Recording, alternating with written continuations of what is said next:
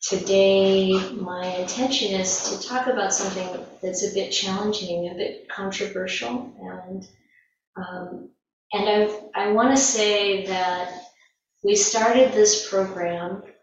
How do I apply the Dhamma to this? Right at the beginning of the pandemic, when many people were facing so many major changes happening in such a short time that it was very challenging. And that question of whatever arises in our life, how do we apply the Dhamma to it, and how do we use it to make progress in our practice? And we've seen so many of you do this in so many ways, dealing with the various things that crop up in life. And fortunately for all of us, the Buddha's teaching really applies. I haven't seen anything that it doesn't apply to, and that is such an amazing gift, of course. It's like finding gold.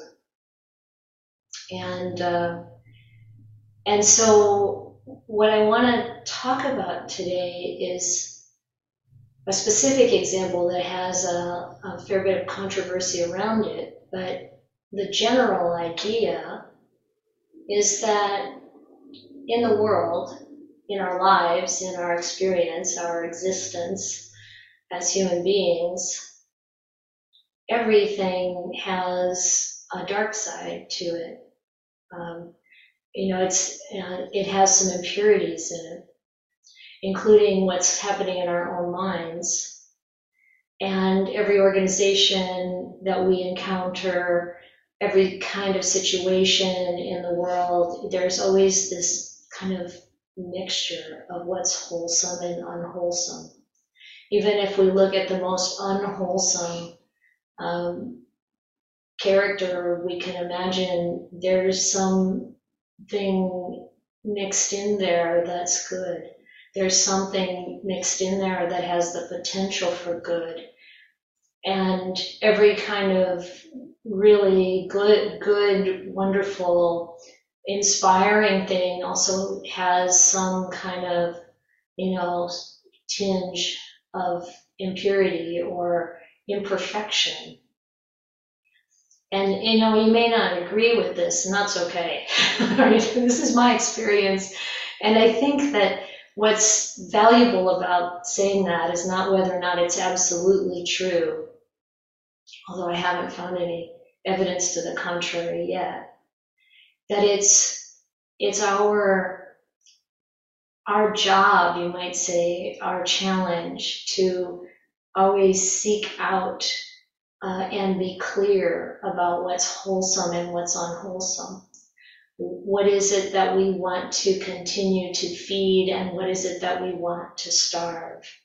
We want to feed the good and starve the bad, the unwholesome. And we want to be able to have enough understanding, kindness, compassion, empathy, to recognize that we ourselves are often in situations where we can't, or for one reason or another don't really fully emerge into what's good. And we have these other components that need to be dealt with that aren't so good.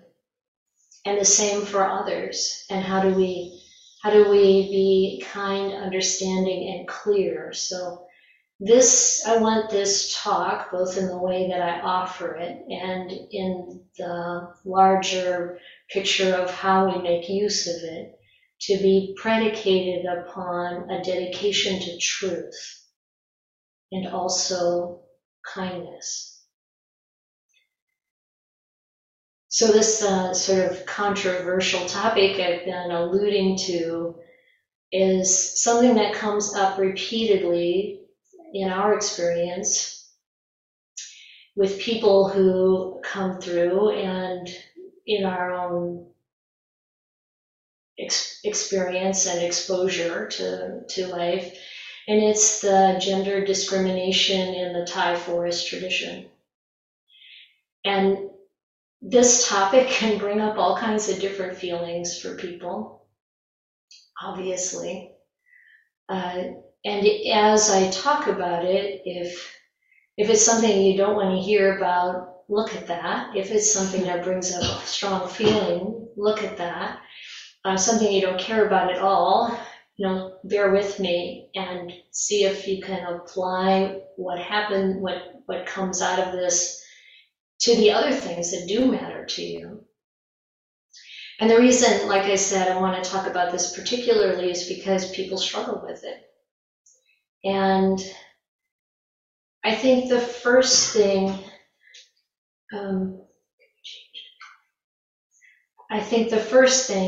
is that I want to share that my introduction to the Buddhist teachings came through my son becoming a monk in the Thai forest tradition in the Ajahn Chah lineage. And I spent time visiting him in Thailand, staying at Wat Pah Nanachat. And I was deeply committed to my own spiritual path and practicing in a theistic yoga tradition, so had some similarities to Buddhism, but also some significant differences. And what I found being with the monks and having that opportunity to learn from them and talk with them, both the new ones and the more experienced ones and the very experienced ones, and listening to the teachings and all of that, was that it was amazingly pure. Just beautiful. So inspiring. So inspiring. The wisdom, the clarity, the dedication, the renunciation. These men who were so committed to living this life in a way that was as pure as they could make it. And struggling with whatever, comes along with their conditioning and the past and whatever comes along in life. And it was like finding gold. So inspiring. And it had so much of a powerful impact on me and what happened in my own spiritual development. And so it's fascinating in a way to me how something can be so precious and amazing, and then, it still has these pieces, these aspects that are less than ideal. As it's not ideal, and you start to really learn, I guess, how idealism can be such a barrier to our progress. If we expect to find something that's perfectly clear, perfect, it stalls our progress. It can cause us to, at sometimes, be blinded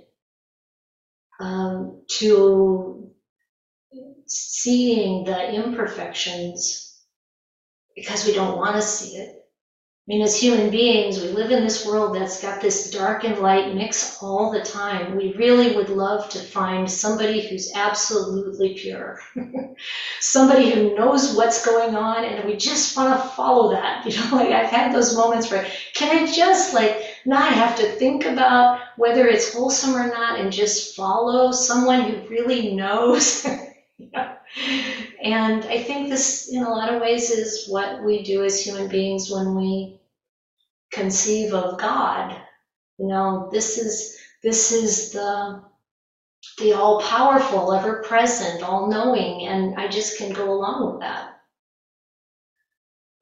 But if we really have that dedication to truth, and we keep examining things, and we really look at things, and we're willing to look even at the things we hold so precious and dear, to see everything about it, we see these imperfections. And so there was a point when I was in Thailand at a monastery, and there was a monk I was talking with, and he said, yeah, I love this tradition and I love the practice and I'm dedicated to it, but there are two things that really should be changed. And he said one of them is the foods that you're allowed to eat after midday, because they're really not very healthy. They're supposed to be for medicine, but in the long term, it's not. And that they should have women's ordination. And after all these years, I can look at the Thai forest tradition and I go, yep, they should change the allowables and we should have women's ordination. And why do I say that? Well, obviously, ordination became important to me because I wanted to give my life to this fully and make use of the vehicle that the Buddha created for men and for women. And the fact that that's not acknowledged, accepted, supported in certain ways by the tradition, well, there are lots of reasons for that. And things are changing in that direction, I feel. I see, I experience. But as I look more deeply, you see that men and women involved in this come from a lot of different places on it and have different perspectives on it. So Ajahn Pasanno said to me a long time ago, it's not like all the monks think the same way. And they don't. Some of them really struggle with this idea that there isn't ordination available to women. They try really hard to make what is available, the 8 precept ordination or commitment, as supported as possible, that kind of thing. And, there are some who get so disillusioned by this that they leave, and others stick with it that are trying to work on things to make it available. And there are others who, seem to kind of like I can't do anything about it. They just shut it out. And others who really would love for women to never get ordained. It's like there's the whole spectrum. And there can be all kinds of influences in the background about why different people have different views on it. And one of the things to notice is that there's a shift that has to happen as a tradition moves from one culture to another. And we see that, most of Buddhism has thrived and been in cultures and societies that are quite hierarchical. And so Buddhism itself, the monastic tradition, has taken on a very strong hierarchical kind of framework. But the Buddha himself didn't really place such a importance on hierarchy. It was much more democratic, much more, opportunity for people to speak up, regardless of their seniority. And even for women, when he ordained women, he gave them the same ordination he gave to men, and he told the monks to teach the nuns, because the monks already had learned from him the Dhamma and the Vinaya, and to pass that on to the women. And as the women's group became more, grounded in the Dhamma and the Vinaya, then they were also encouraged to do all of their own administration and leadership, and their community was really autonomous. There were only a few things that they looked to for the monks' support. And it was really intended as support, not as control. But then the whole thing, kind of grows up in male-dominated societies and in, like very hierarchical structures, and it starts to take on a different flavor. And then you get to this place where now we have huge advancements in Western societies around women being able to have leadership positions and it's much more egalitarian. And this hasn't been going on for so long. I mean, when I was growing up in the 60s in the Midwest, there was significant kind of sense that men are the ones who are in the leadership positions. I mean, there's no way that a woman would give a sermon in the church. It wasn't done.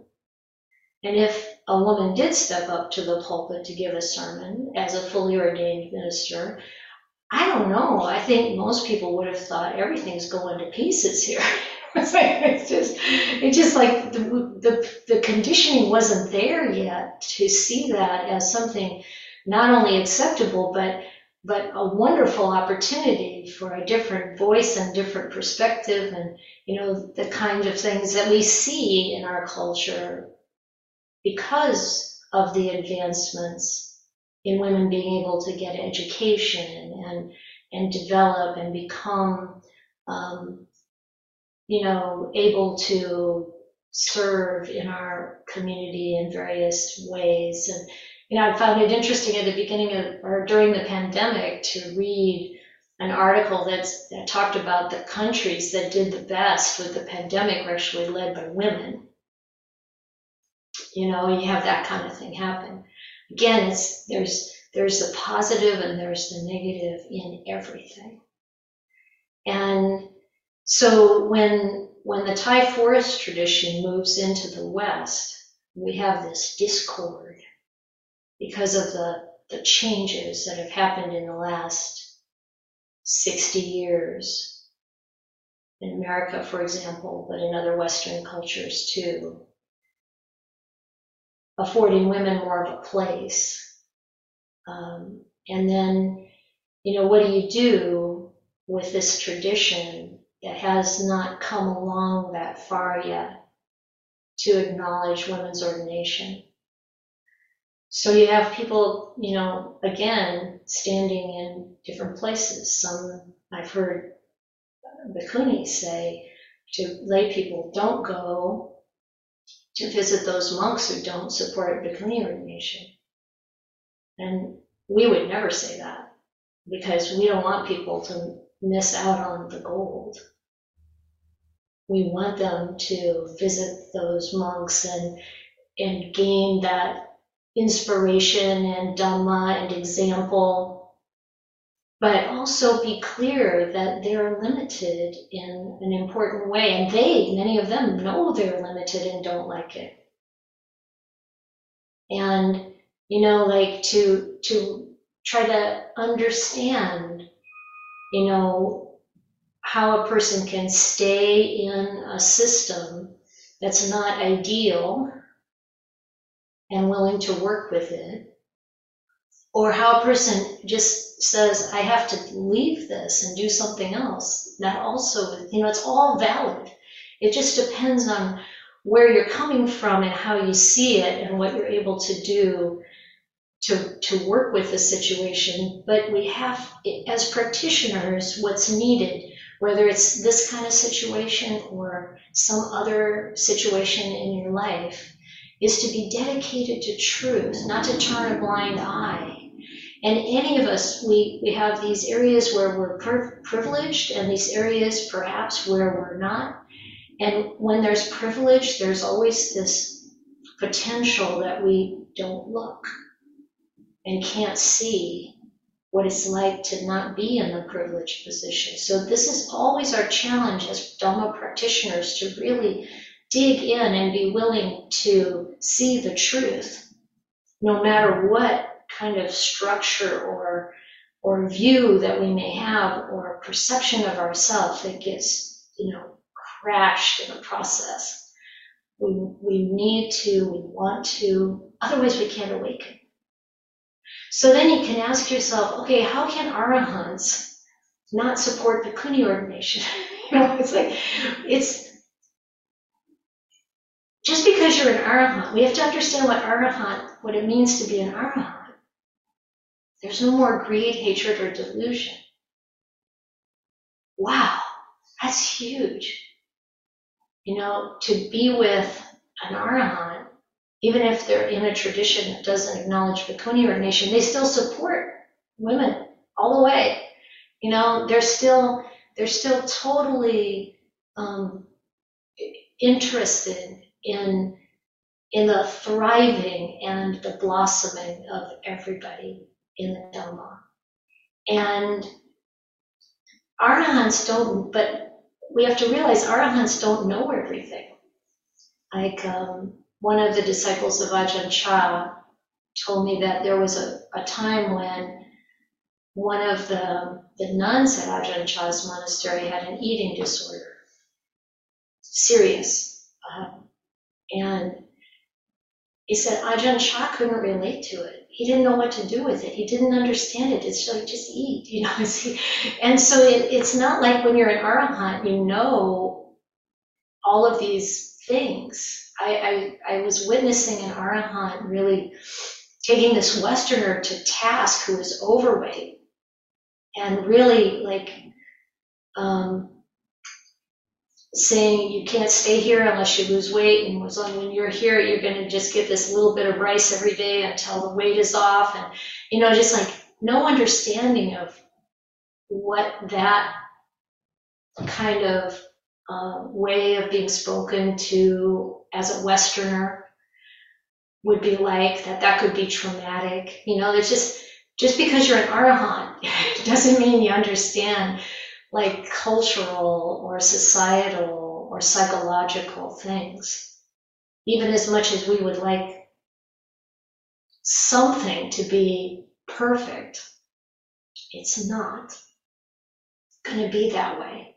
So the Buddha used the simile of purifying gold in a number of places in the suttas, and I think it's really appropriate for this conversation, because you find this gold, whenever you find gold, there's going to be impurities in it.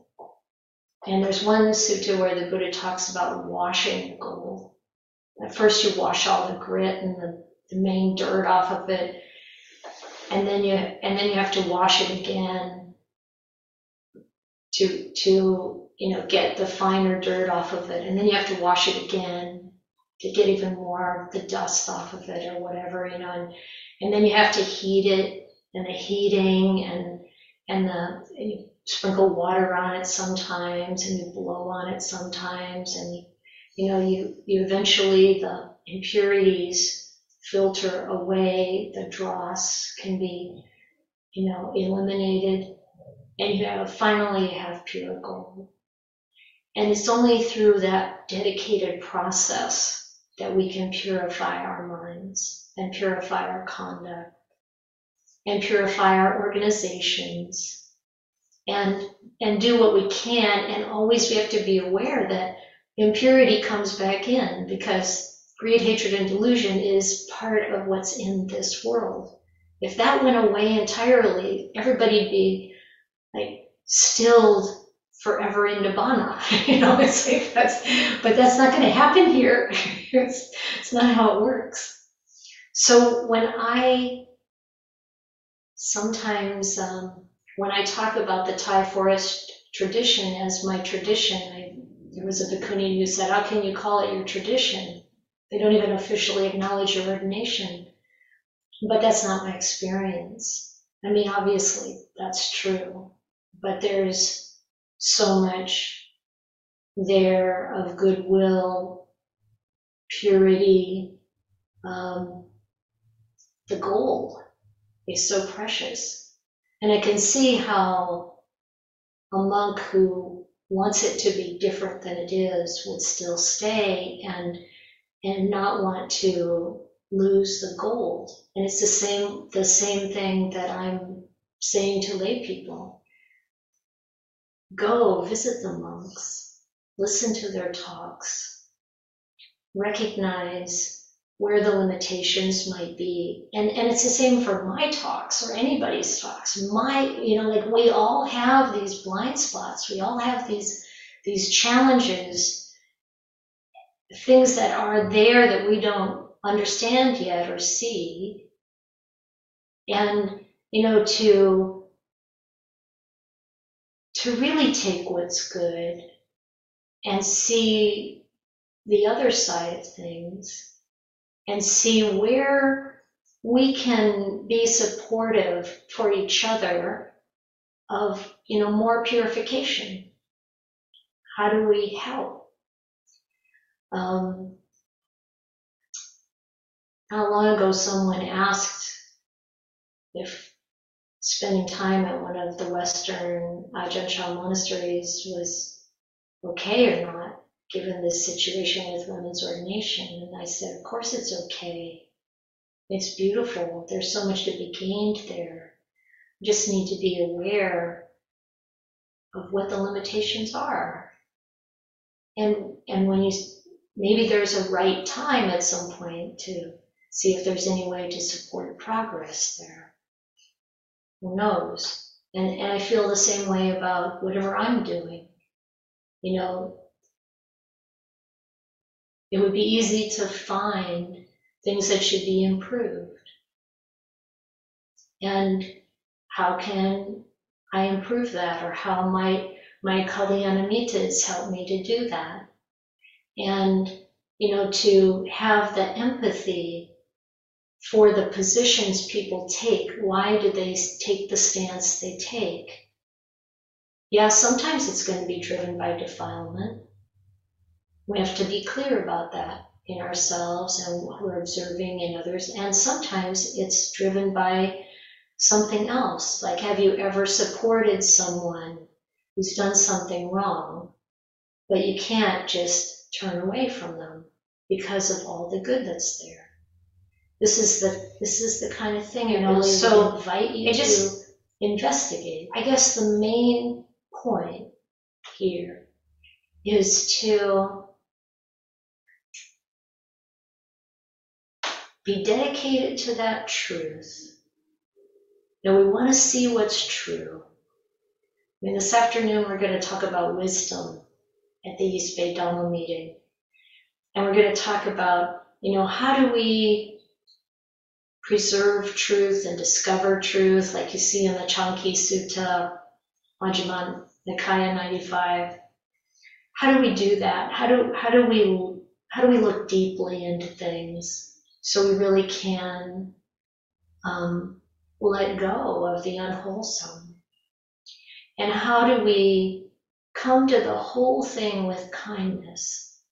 When what arises in us is resentment or anger or judgment, there's a kind of superiority there, an ego, I-making, mine-making in there that we want to notice and let go of, come back to a place of humility and kindness and compassion.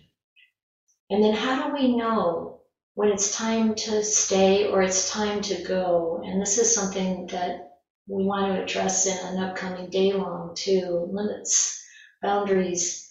And the Buddha was very clear about this. He didn't talk about, he did, okay, when he said when people are doing things that are immoral, hurtful, like they're killing, stealing, lying, etc., stay away from it. There are boundaries that should be held. But he also says, knowing when to stay and support and encourage something to be better, knowing when to stay and make use of the good and leave the unwholesome alone, or when to go, depends on what's happening in your own mind. So he said, when your own wholesome states are increasing and your unwholesome states are decreasing, then you stay. When your unwholesome states are increasing and your wholesome states are decreasing, then you go. And I like that because he doesn't try to define every situation and, like the situation is the problem. It's what's happening inside of us. That's where the responsibility is. That's where the action is. That's where we have control. So Buddhism is incredible because it's not about blaming what happens externally. It doesn't put the power there outside of us. It's internal. We decide. We have to work with what's happening. And when we are gaining goodness from something, when we want to continue to foster that. Early on, when I was on Anagarika, a friend of mine said, "Why do you want to be involved with this thing that's got this gender discrimination? Why not walk away?" Well, it's because I can't find this anywhere else. I've looked. I couldn't find this kind of purity and dedication to the Dhamma and living it anywhere else. And it's super precious. And I'm not going to walk away from it just because it's not perfect, because it's not ideal, because it hasn't evolved yet to that place as an organization. So I hope that's useful. I hope that the example is clear enough that we can take it and expand it to every area of our experience, because that's really where the action is. That's what right effort is, really working with our mental states, but our mental states are the result and the influence both on what's happening around us, what's happening in our context. And every context has this challenge of sorting through the good and the bad, of knowing how to handle them, and knowing how to purify the gold in us as well as around us.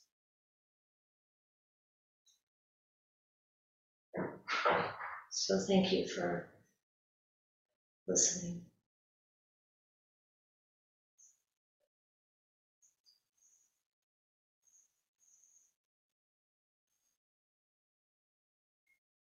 And now I really appreciate hearing what you have to say. Yes, Brahman Serena. Thank you for this, Aya. Thank you for your courage to take up this subject today.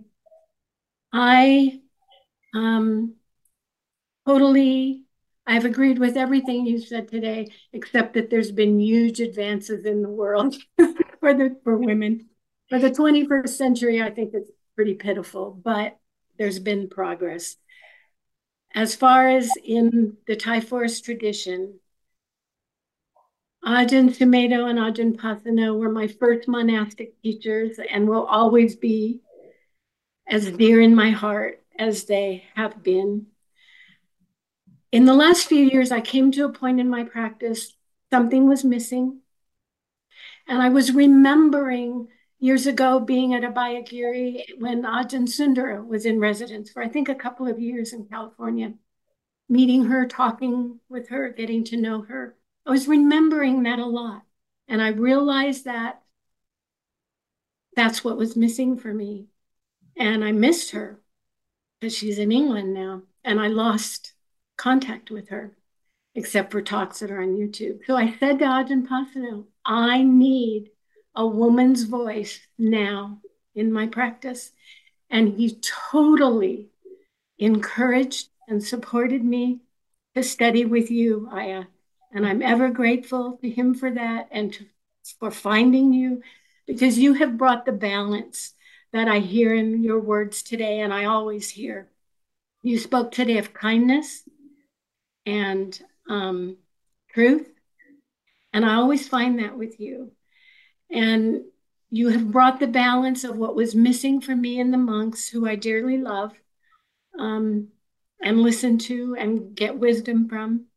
Because you're right, the Thai tradition is the one that is pure. It's conservative, it's traditional, but the wisdom is there.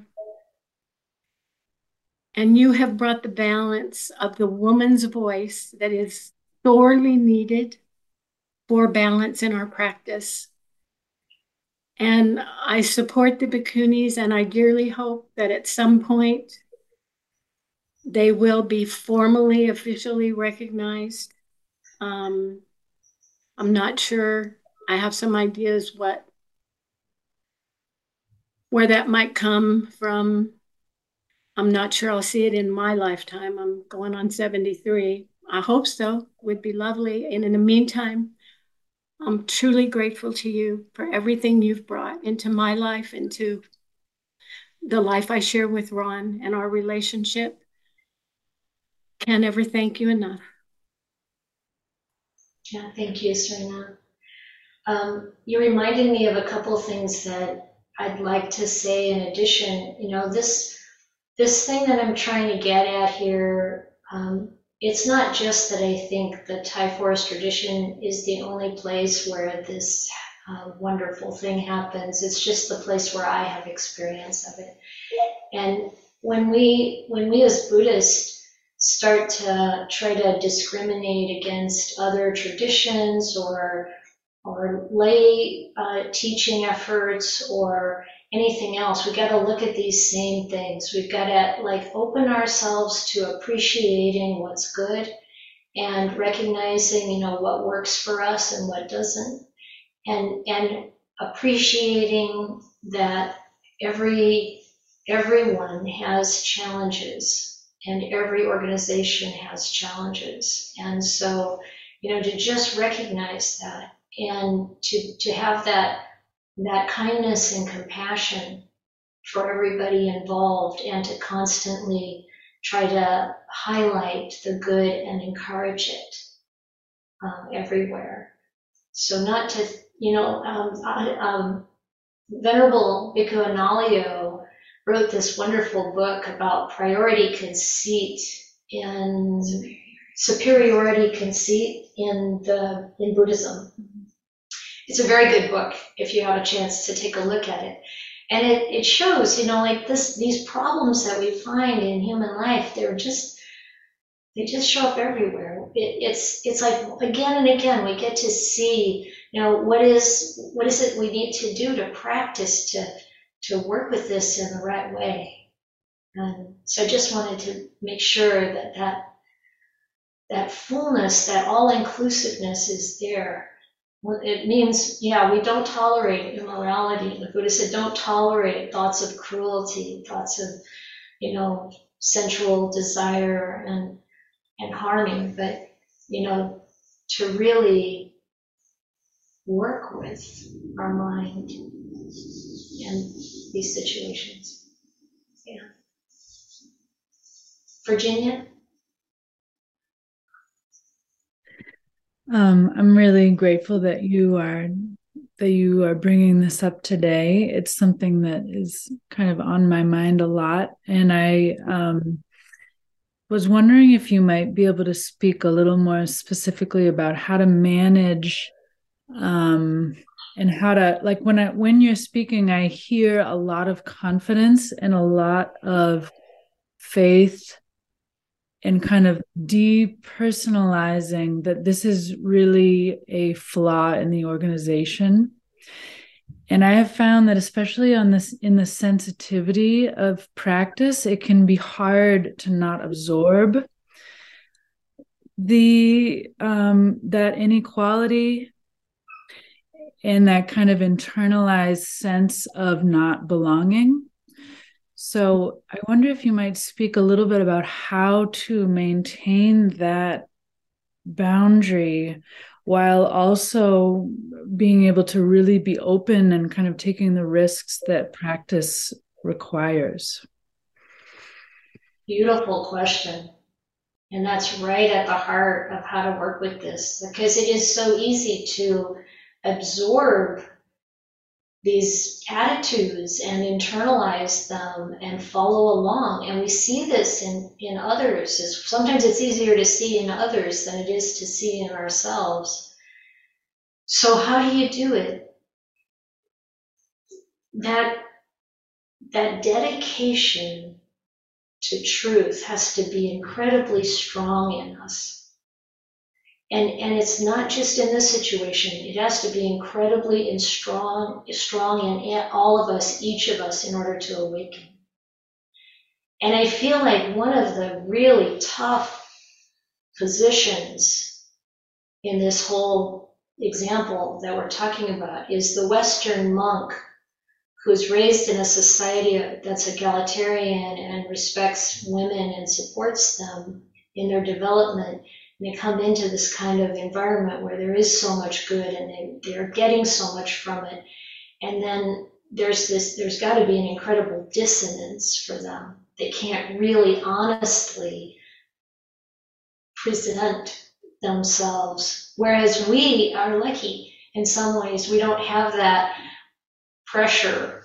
We can speak openly about these things. And you as a practitioner, any of you as practitioners, you're not bound by having to toe the kind of party line.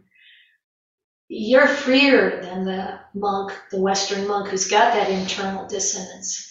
You can say what you see as wholesome and unwholesome. If there's kindness there and you're not resentful. So what doesn't work very well is I'm going to push the political agenda.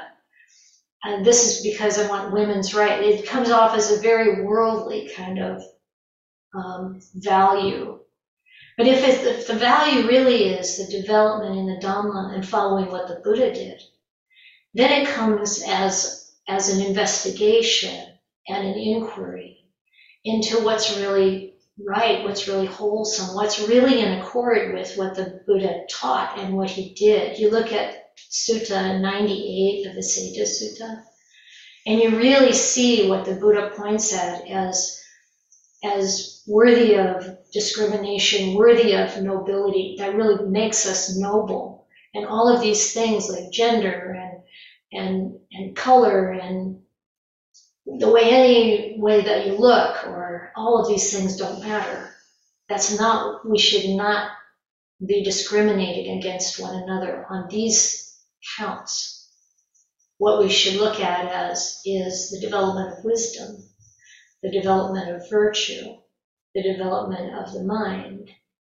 This is what matters. And when we look at those things, there's no animosity or resentment. It's just like, wow, look at the way that person is glowing in their development. This is great. And so I think the answer to your question is really working with what's happening inside and trying to always investigate deeply what's going on so that we don't just pick things up and follow along and go along as if, just absorbing. And I also have walked away from some situations because I knew the danger of absorbing like a harsh method of training, for example. Get out of that situation because I don't want to be doing that to the next person who comes along. That kind of thing. So we've got to really be on the ball. And we need each other.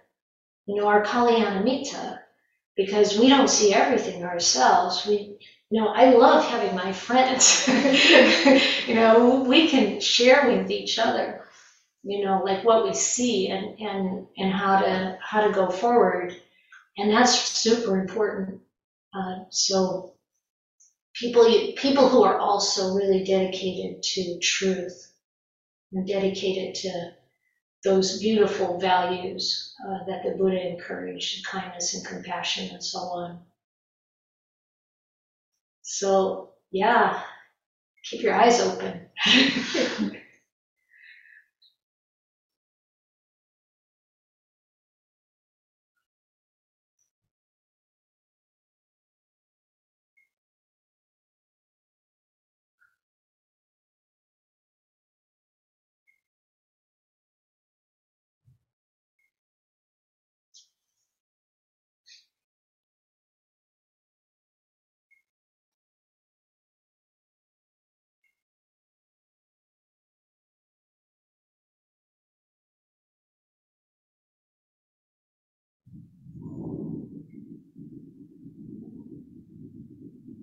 Speechless, huh?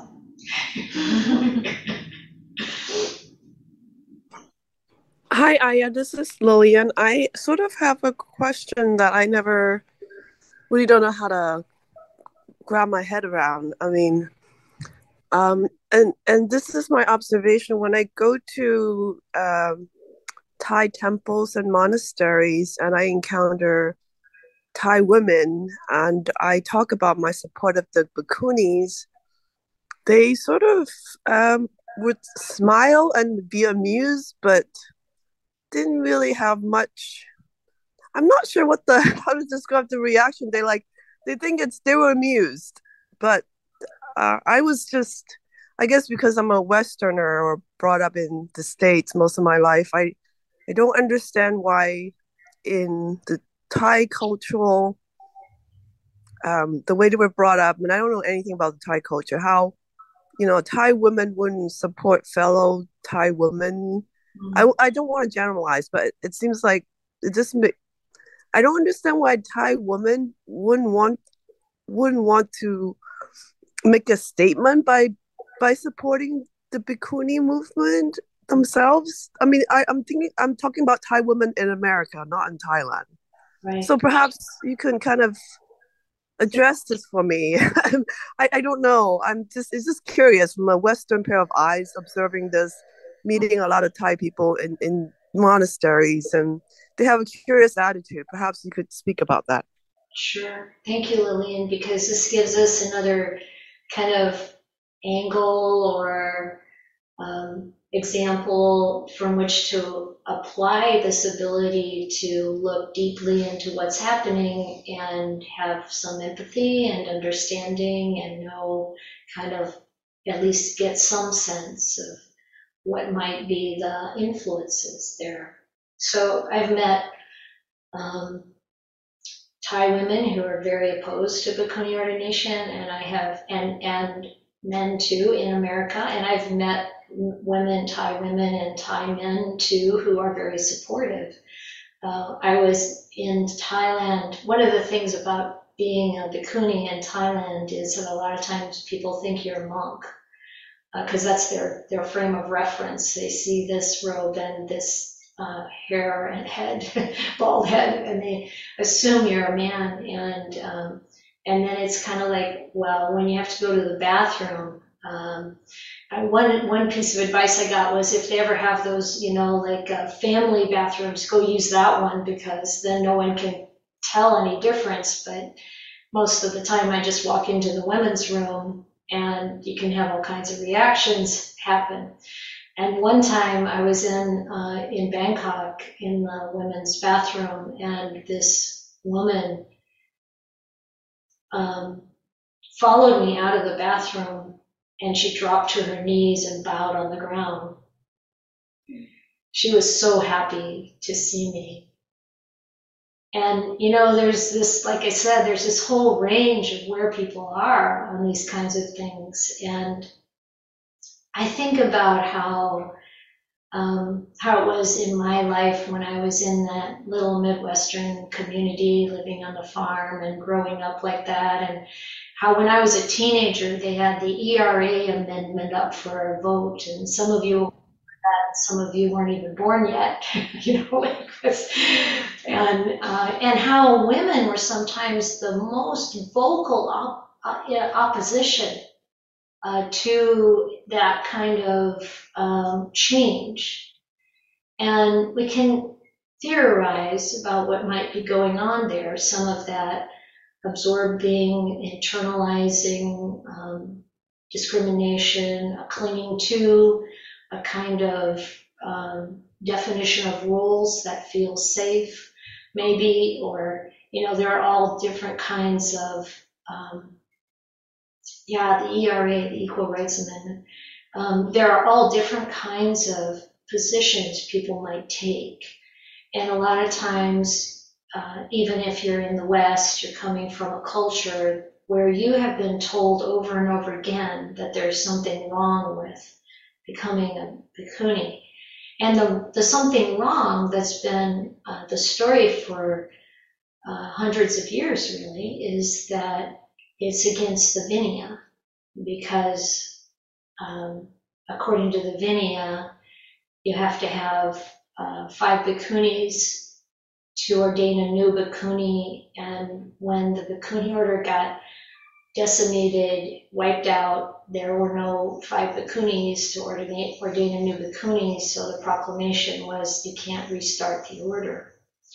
Now, that's only one way to interpret the Vinaya, and you can, Bhikkhu Analayo has done an enormous amount of work to demonstrate that it's not valid, that perception or that perspective is not the only way to look at the Vinaya. Venerable Bhikkhu Bodhi has talked about the same thing.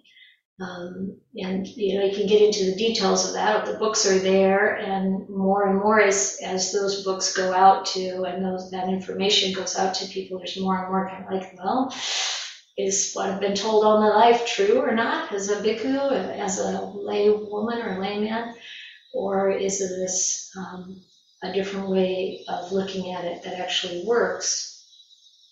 And so when I see this, what I think of is that, we've got a lot of conditioning to work through and deal with. And, it's a lot easier to smile a little bit and act like it's not an issue than it is to actually dig into what has my conditioning been and how much of it's true. What am I following that really isn't the most compassionate, generous, kind, true following of what the Buddha taught? Well, it's tough.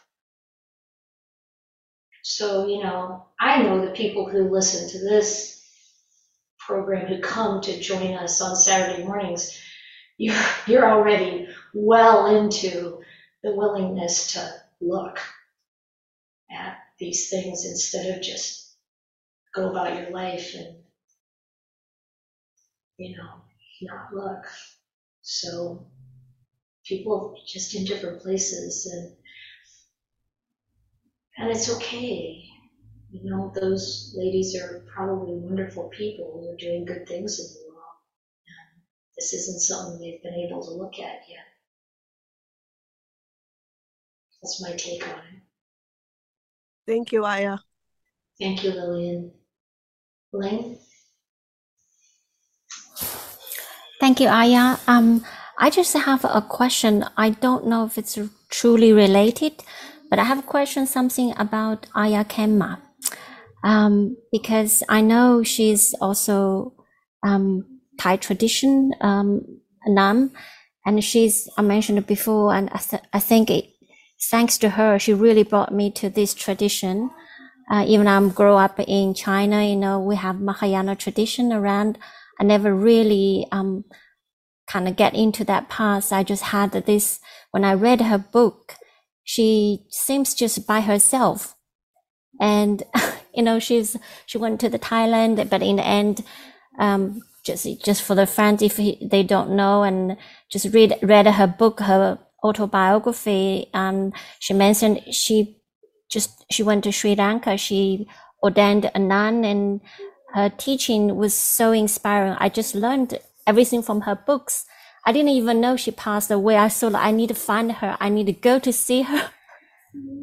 I read all these books, but I found out she passed away. I was cried that day when I found out. So I was just wondering if you know something, would you mention something about that? It seems like when I read all her books, I didn't feel anything. She was dismayed, being like ordained as a in Thai forest or a tradition nun, but she's talking a lot of still about training our mind, training being kind, that kind of spirit. I didn't feel like she felt being discriminated. If you know something, would you be able to say something? I don't know anything specific. I haven't even read her autobiography, which sounds wonderful. But I do, like going to Sri Lanka and having the support of Sri Lankan monks is really the same thing that's happened to us. Not in Sri Lanka, but in Los Angeles. So Bhante Piyananda, who's a very senior Sri Lankan monk and has been in America for decades and decades. And he and some of his colleagues started in the 1970s to really work on how to bring about bhikkhuni ordination in the Sri Lankan tradition. And it's wonderful. I mean, just, he always had that feeling that there should be bhikkhunis again.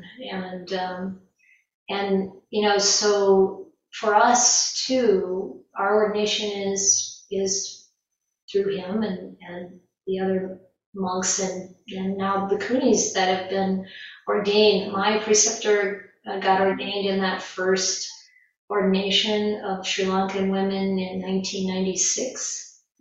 And so there's a lot of seniority and wisdom, and it's wonderful.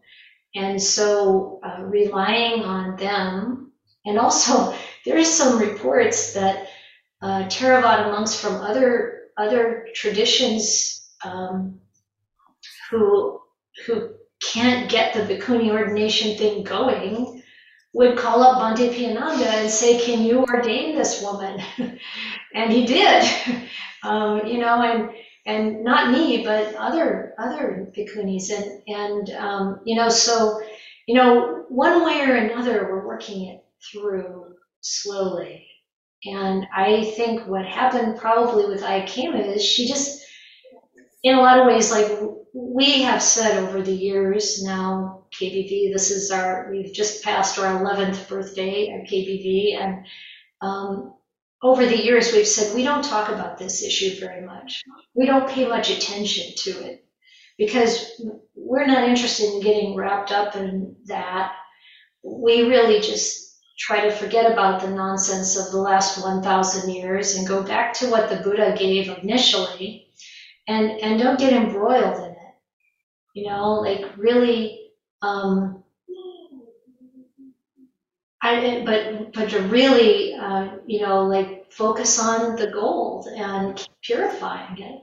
And I'm sure that's what Aikema did too, like focus on the gold. There's so much wisdom here. There's so much work to do to purify our conduct and to purify our minds and to develop our meditation. And, when we rub up against those forces that are holding people back, then we push on them, in a good way, in a kind way, in a wise way, and don't take it on as a mission. Just do what's good, what's right. So she was a bhikkhuni. She was a light in the world. And she didn't have to be talking about or thinking about discrimination against women or whatever. It's like you just naturally are doing something to move it forward because of your own way of showing up. And that doesn't invalidate the position of taking a more direct approach. There's a need for that too. It's like oftentimes I think about the dichotomies we live with, whether it's the Democrats and the Republicans, or this approach to spirituality or that approach to spirituality. Like if you look at it in its purest forms, there's something there that brings balance.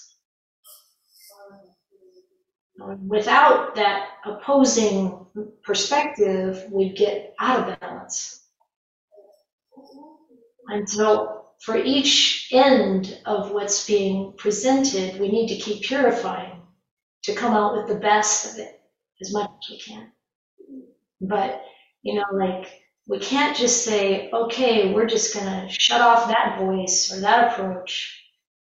It's really, you need something from that too. Yes, thank you, Aya. That was very inspiring. I'm so glad I found you as well.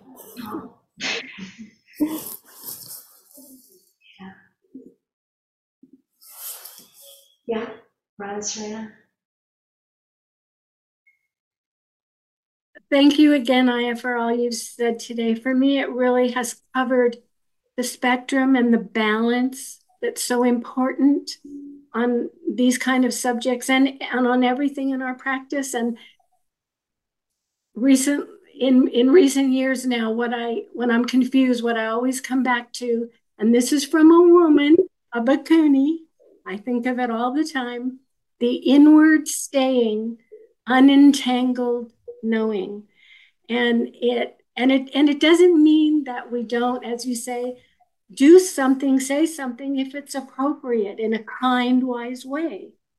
But the balance and all the things you've mentioned today, truth, kindness, which for me you epitomize, the wisdom and the inward investigating and observing of our own experience, our own heart, where we're at home in our heart, that never lies to us. And the looking at the doubt, the cultural conditioning, that's huge for all of us globally. That's a big one. And the things in those first three, what is it? I had the doubt, the cultural, what's the third? And stream entry, the first three. And stream entry. No, yeah. It's also doubt in the Buddha, Dhamma, Sangha, our training, the adherence to rites and rituals or protocols, going along with the form, thinking that's going to save you without looking deeply. and then the sense of self, the I making, the mind making, the belief that any part of these 5 khandhas is really going to last and is a self. Those are the 3 things that follow. Yes. So there's plenty to look at and work with, and thanks to Upasaka, I never can say the rest of her name, for reminding me, go inward and really take all the tools that you've brought to us and really truthfully, kindly inquire into it and look for the balance. Thank you again so much for this. You're welcome. I'm really glad that you brought up that quote, because it was by Upasika Ki Nanyang. And she wasn't a bhikkhuni. She wasn't even a nun. She was an upasika, a lay follower.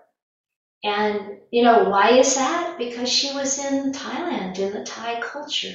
And this is another thing I think it's important for us to recognize. To support women in whatever form they find themselves in, that it's all good, or it can be good. Whether people decide to live as mechis or Dasasila Mata in Sri Lanka, or Sayalay in the Burmese tradition, or like Upasika Ki, she didn't take on any robes. Her sister did. But Upasika Ki and her sister both are honored as arahants in the Thai tradition. And, it's like, why did she not take on robes? She just went with her aunt and uncle to this abandoned monastery and practiced. I mean, living off of like what the forest provided. Talk about renunciant. She's like, Yeah, don't have soft pillows. Use the wood pillows, because then you don't have to put them away and worry about them getting ruined. You know, tough as nails, this lady. And if you ever hear a recording of her, her voice sounds like a man. She's definitely like the rebirth of some forest monk or something. I don't know what happened there, but it's like, but to recognize, why didn't she do something else? Because that wasn't available, and it wasn't the point. The point is what we do with our practice, what we do with our minds. And if we're ever like, oh, you have to be a bhikkhuni, or you can't be a bhikkhuni, or you should be this way or that way, or there was an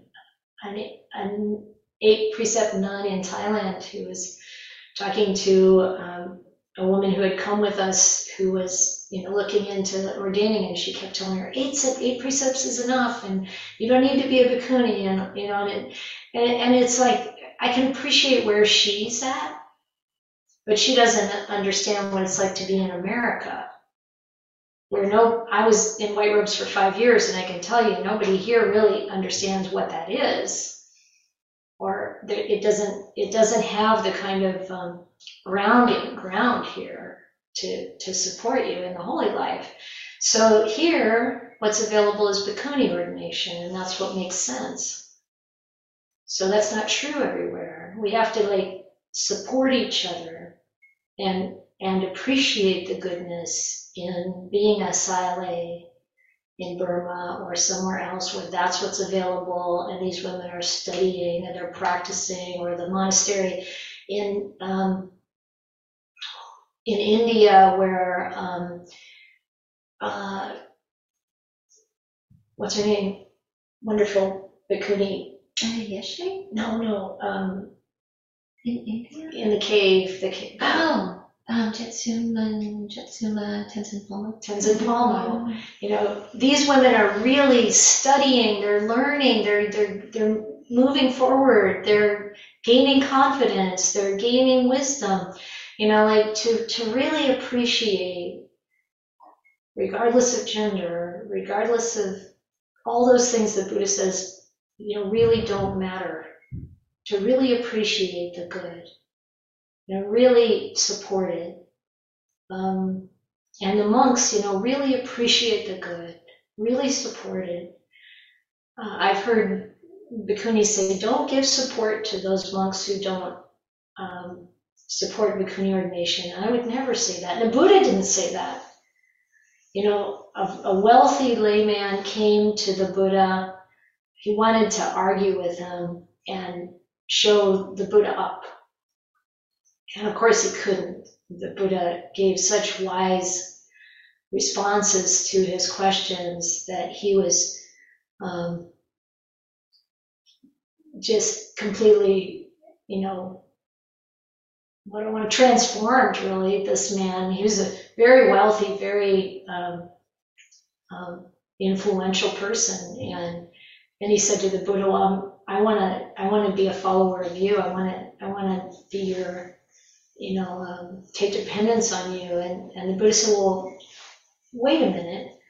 You've been supporting this other teacher for a long time, and you are very influential. You have a lot of people following you. You got to really think about this and take it seriously, and don't just pull your support away from that other guy. Think that over. And then the guy says, well, now I even more want to be your disciple, because nobody says that. Nobody sees someone like me with all my money and my power and says, no, wait a minute, don't come here. Just think about it and, support the guy you've been supporting. So nobody says that. Now I really want to be here, but to really reflect on that, it's like, to really encourage people to examine what they're doing, and what they're believing, and what, you don't just pull your support away necessarily. It depends, right? Depends. I hope this is clear enough.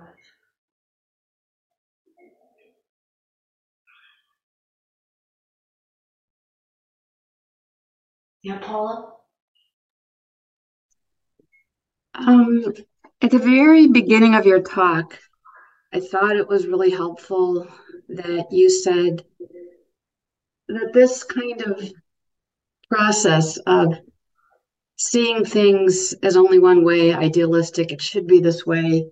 Maybe this person should not be the way they are, and you recognize that, and instead, you give them a little slack. And so your talk is not only useful to what's going on with the Bhikkhuni ordinations, but just in general, how to deal with people when they're not completely on board with what you think they should be or what the truth is. And your suggestion was we need to be dedicated to the truth. And I'm always looking for like a little bit of a how-to manual because I recognize when I'm in a situation that needs a little bit more wise speech or wise action, but then I'm like a little bit lost as to how to do it. And then later I can reflect on it and think, oh, I should have this or that. Or why wasn't I kinder? Why did I self so much? So I'm wondering if you can speak to a little bit about how to be dedicated to the truth in the moment. Yeah, I mean, I think you said it really, excuse me, that reflection, most of the time for things we haven't reflected on deeply, we can't really come up with the right response in the moment. That's fair enough. We need to have a chance to really reflect. And so later when you recognize, oh, I could have, said this, or I could take this position, and then that's the seed that you water. And then the next time when that plant has grown some, you'll be able to do it next time. And that's how we develop. But that process of reflection on what's happened needs to have some sort of guideline around it. One, that we don't become harsh with ourselves, and that we notice any harshness towards the other that we want also to purify. Because it doesn't help. No matter what we think about how, anger brings up energy and we have the guts to fight for something, or whatever it is we think there is benefit in any kind of harshness, it really isn't there. Over time, as we develop, we see that fundamentally we have to come from a place of kindness. Even if we have to say something that's hard to hear, coming from a place of kindness. And the Buddha taught this, but we don't really understand it fully until we've seen the kind of destruction and fallout that comes when we are harsh, when we are negative, when we are taking an attitude of superiority, because there's always selfing in that harshness. And it's destructive. It's not coming from real truth. The real truth is there's no self here. The real truth is anything that I think is me or mine is part of delusion. So we have to really be willing, when we do that reflection, what just happened and what was my part in it, and how do I want to come to it next time, then we include all these aspects of Dhamma that are true, that we know are true. And we really look at that, but to not become harsh then with ourselves, to not fall into some rigid frame of mind or view, but to really be willing to examine everything. And what the Buddha said is so simple, noticing what kind of mental state you have, and then is it wholesome or unwholesome? And abandoning the unwholesome and cultivating the wholesome. The recipe is simple, but the application is so interesting because there's so much variation in our experience, and but that's what we have to come back to. Yeah. That's helpful. It seems like sometimes there's so many suggestions. It would be, maybe we just have to sort of stick with that one thing. Notice the wholesome or the unwholesome, and just work with that for a good period of time until you've got that sunk in, and then try the next suggestion. Because sometimes I was like, oh, there's so many good suggestions. Which one do I pull? Yeah. Thank you. Yeah, you're welcome.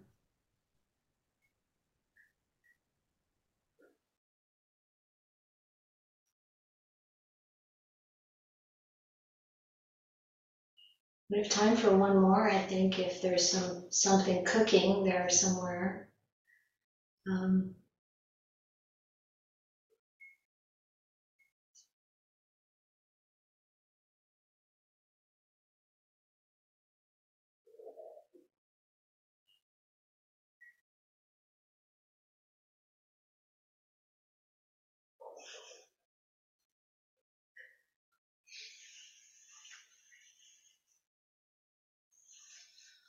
Anything on the tip of your tongue?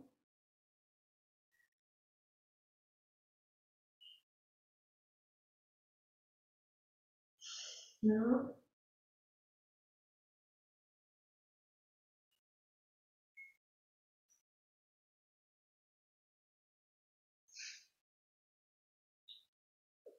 You got something to say, Denny?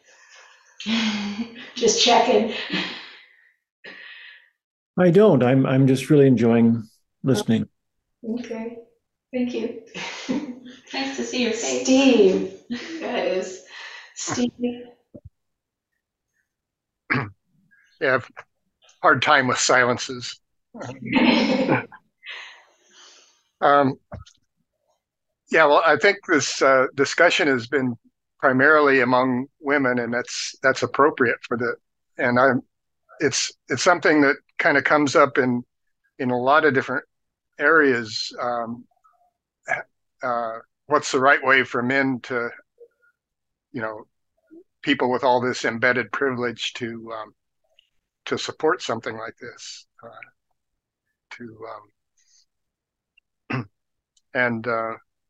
so I generally take the step back and ask how I can support and how I can help. But I think a lot of what you talked about, the tradition, we've been talking a lot about views, right view, and how clinging to views kind of gets, and I think a tradition that kind of hardens those perspectives kind of takes us back from the questioning mind and the view of enjoying the astonishment of not knowing.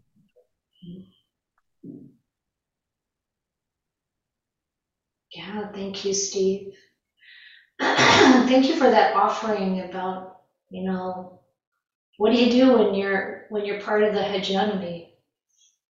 How do you approach it? And again, we need everybody's support in this purification, whatever the particular subject matter is. And I feel really inspired when men voice the the wish for an abundant number of Bhikkhuni monasteries to be all over the world. I mean, that's kind of my thought, you know, what would the world be like if we had, you know, as many Bhikkhuni monasteries as they have Christian churches in this country, you know. And that's not to discount the Bhikkhu monasteries, we want those too. And, you know, the benefit that would be gained from that. And we need all the voices. And, you know, and I'm also in the hegemony, in my own situation as a white person. And I want to really understand the blind spots that causes, and how can I be aligned with people who are not in that hegemony, and how can I not act like there's no difference, but recognize that in terms of our nobility, the differences are on a different scale, and that's what needs to be supported, uplifted, and you know, so finding ways. I'm all for affirmative action, you know, finding ways to support those who have been disadvantaged by societal influences and culture and, you know, all of that, to highlight and encourage that development of those noble qualities ever more, and the opportunity for those voices to be heard is really beautiful. And every one of us can do that in one way or another. And so, you know, just keeping that in mind, that our own thoughts even, let alone our words and our actions, do make a difference in the world. And we have these opportunities at every moment to be generous and kind and you know, like uncovering what's true, the gold, discovering it and purifying it.